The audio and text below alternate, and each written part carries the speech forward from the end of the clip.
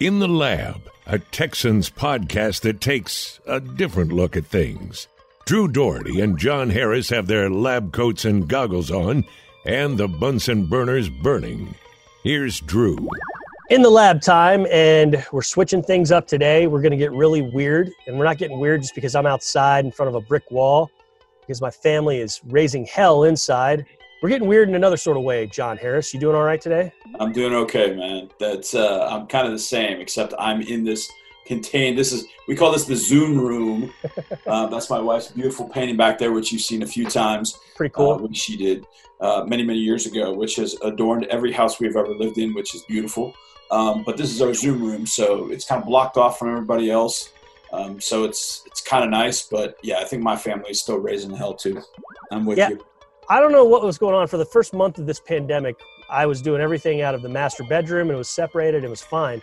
And then right around the draft, internet connectivity went to hell, and I don't know what's going on. So I'm outside on the other side of a wall from the Wi-Fi box with banging internet, but it's also the living room, and that's where the kids are, and I can't just banish them to a different part of the house. Anyways, there's a lot going on post-draft. Normally, the OTAs are about to start kicking like Van Damme, but that's all on a virtual setting right now, so we're not able to watch these guys practice. We're not able to meet with them face-to-face. So what I want to do today is I want to play a game called Where Were You When? I'm not going to get specific about where were you when comes from, but a long time ago, one of my friends was telling a story about, my friend was a bartender, and he heard this guy trying to pick up this girl, and there was a lull in the conversation, and the guy just turned to her and he goes, "So, where were you when?" And he was referencing some big event that had just happened in the world, and we just thought that was the funniest thing. So whenever a C-list celebrity does something wrong, or there's breaking news in a weird area, we'll just type WWYW, where were you when? So, that's pretty good. Kind of like, where were you when Kennedy got assassinated? Or where were you when you heard World War II ended? Well, in a sort of way, we're going to do that with the Texans. So I'm going to say, John, where were you when Seth Payne and Gary Walker sacked Quincy Carter to seal the 1910 victory back in 2002? Well, that's a good one. I want to start with the Kennedy one, though. I obviously was not born. Yeah.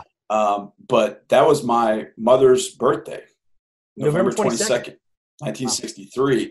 And they had a birthday party scheduled that day. They were going to get together. I think she was a freshman in high school, 8th grade freshman in high school. And they were going to get together, have a party with some friends. And then President Kennedy got shot in Dallas, and it canceled everything. It changed everything. And also, years later, when I met my wife, her brother, middle brother, was born on that day, November 22nd, 1963. So it's got kind of a weird connotation.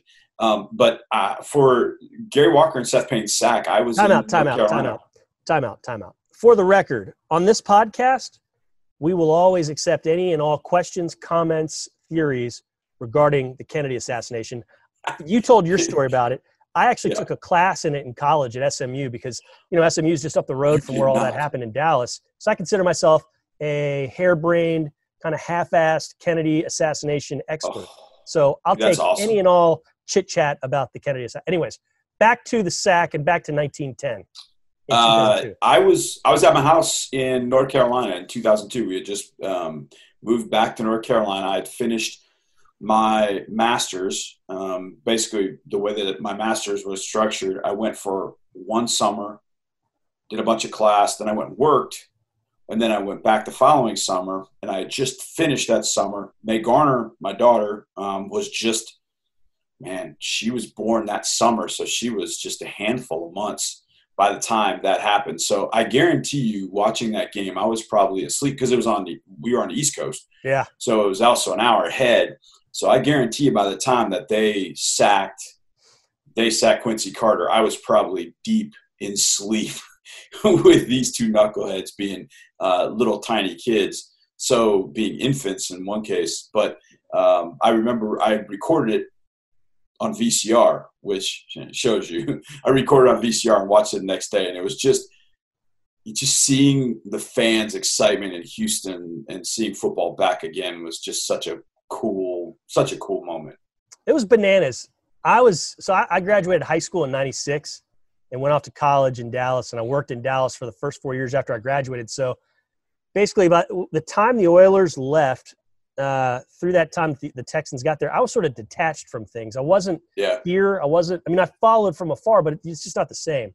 And so I kind of was numb to everything. But then that week before, I was producing a TV show in Dallas, and that week before, we had Vandermeer on via satellite, and I didn't know Vandermeer back then. I just booked him because that's the voice of the Texans.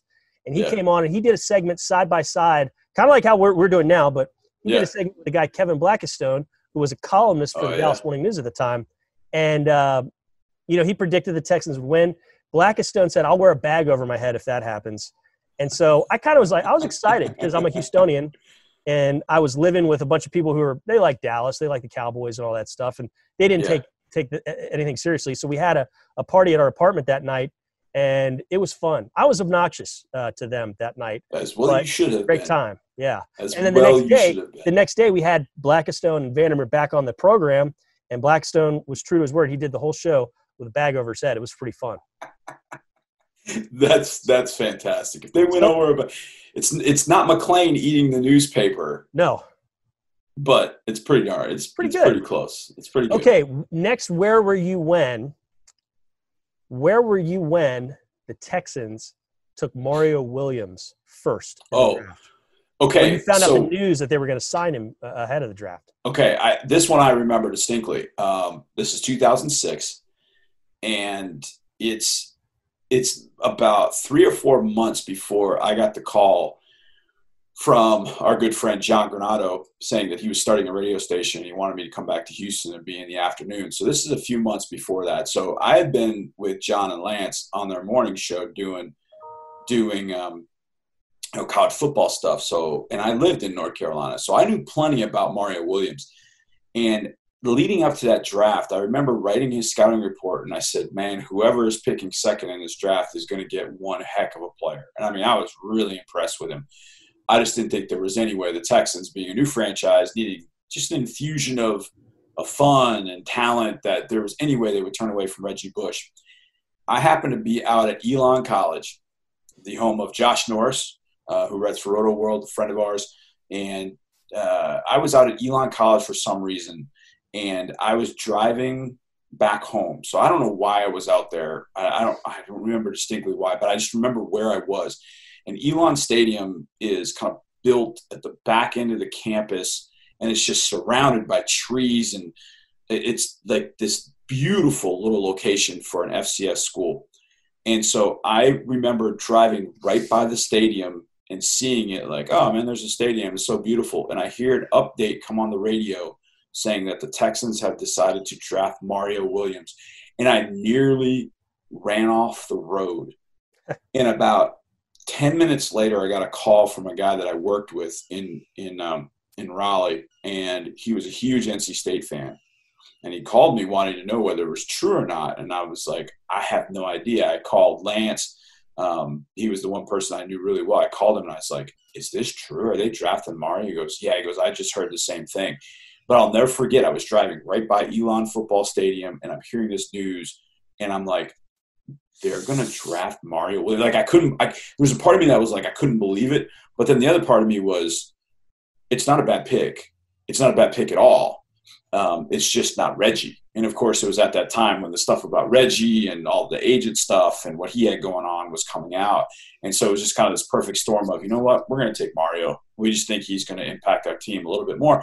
And having seen him up close and seen him play at NC State, I thought, it's not a horrible move whatsoever. But I just knew the fans of Houston were so set on it being Reggie Bush that it just caught me so off guard that Friday, the night before, just driving right by Elon Stadium and hearing that news. Yeah, I just thought the clear, smart choice was Vince Young, because I covered him in college. I grew up in this area. I saw him. You know, I went to Austin when Texas Tech was, I think they were like 9th or 10th. It was early in the season, probably like mid-October. They were undefeated. Texas was undefeated. And they smoked the Red Raiders. I mean, they smoked Texas Tech. And that was a pretty good Tech team. And I just seen enough of it. And then, the national title game, I was like, it's a clear choice. You have a bad quarterback. You need a good quarterback. And this guy's from your hometown. He played it at he just won a national title. This is easy.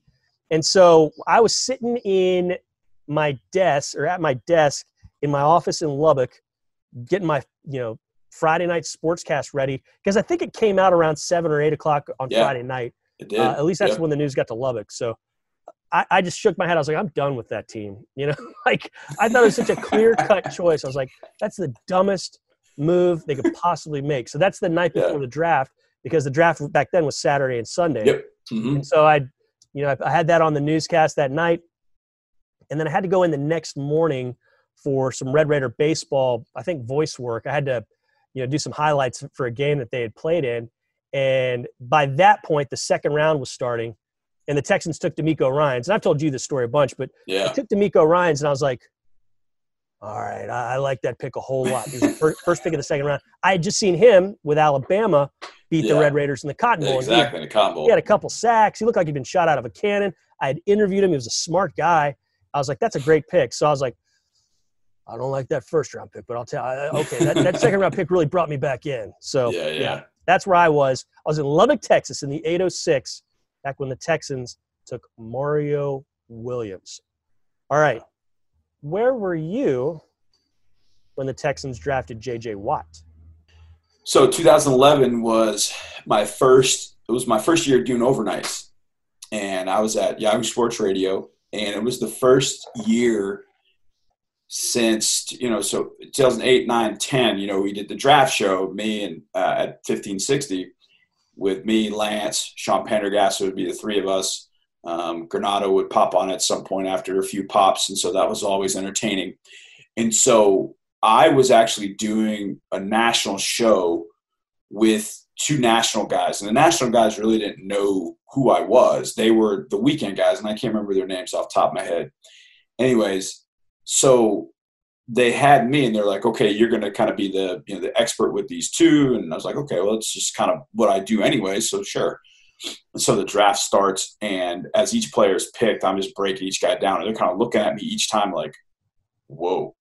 And so when Watt gets drafted, and this is where, for me, it was, I know a lot of people, were not happy, or they were like, whoa, what's going on? Why they drafted? Why there's so many other good players? A lot of people wanted, the name escapes me. Nick Fairley. Nick Fairley from Auburn. Even Robert Quinn was still on the board. Both of them had a little bit of baggage, but Watt's taken. And my dad was born and raised in Wisconsin and still has ties to the state of Wisconsin. And so every time the Badgers were on, without fail, every time the Badgers were on, my mom would call me and she would say, well, we're over here watching the Badgers, and that J.J. Watt is just killing it. I mean, just every time. I mean, they were huge fans of J.J. Watt. And when I watched J.J., I thought, boy, this guy's a really good player. He's a lot better than people think. And then you match it up with his measurables, and I just thought, this guy – and I went back, and it's funny, Drew, I went back and I looked at my scouting report for J.J. about 4 or 5 years later, and my scouting report was dead on. It was dead on. But I just wasn't sure at that point what they were going to do with him. They were going to a 3-4. He struck me as a 4-3 defensive end. I was like, I'm not sure what they're going to do with him. Because you had Mario Williams. You had Antonio Smith. Right. And so I've kind of wondered where he was going to go, how he's going to fit. I said, but he's going to be a really good player. There's no question in my mind. So after that, we had our local 1560 show that was going on. So I got in a break of the national show. I went down the hallway, and they brought me on that show they were doing it at a remote location. And so they asked me about it, and I could hear in the background. I could just hear when I came on. And at first I thought people were booing me. Yes, I didn't know. But they wanted my thoughts on the pick. And basically what I said to him was, he's an excellent football player. He totally is deserving of the number 11 pick in the draft. I'm just curious to see what they're going to end up doing with him. And it wasn't like, oh, I don't think I should have taken him. I'm just like, I want to see kind of how it fits. But they've got a really good player. But, yeah, we were in Houston. I was doing concurrent draft shows at the time. I remember when the Texans picked him, I thought, because I didn't know a whole lot about him. Yeah. But I'd known enough at that point, like, you got to wait to see what these guys do before you just totally praise or totally pan a pick. But I was kind of in the same boat as you. Was like, well, where's he going to play? And then Nick Scurfield, who used to work with the Texans, he found out through the grapevine internally, like a few minutes after the pick, that the Texans were going to move Mario Williams to outside linebacker. So that wasn't really known. That wasn't well known. But I think it came out in the day or so later. But I was up in the press box because they used to do the draft coverage up in the press box if you're a local media type.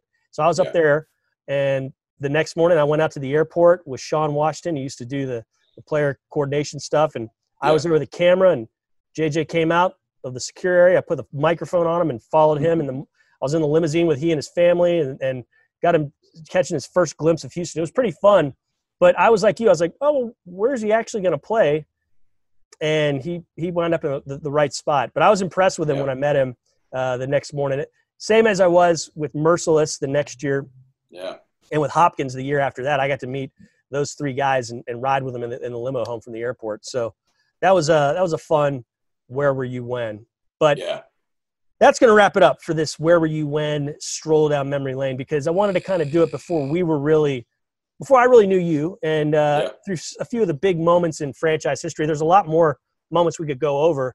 But if you're watching this or listening to this and you're still around, tweet at us. Let us know what was where were you, your WWYW moment with the Texans. For each of the ones we brought up, another good moment that you might have wanted to know where we were, we'll tweet back at you. But it's at Jay Harris Football and then at Doherty Drew on Twitter. So hit us up. But John, you want to do this again sometime? Yeah, I'd like to do it in person, though. I like Zoom. It's cool. I can see you and all, but I'd rather do it live and in person, and hopefully that time is coming soon. But I miss you. Yeah. If this is what we've got to do, so be it. Everybody stay safe out there. But, yeah, this is fun. Let's do it next week. You know, you bring that up.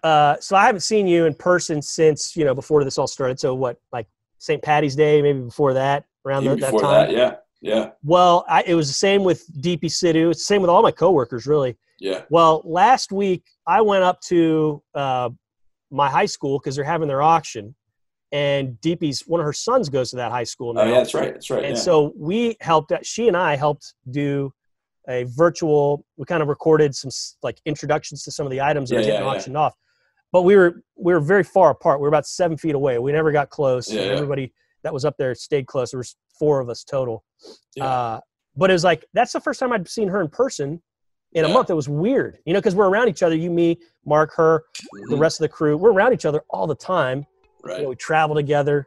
So it's just been odd being this distance, Not that I'm breaking any news or anything because everyone is going through this, but it was sort of fun seeing her.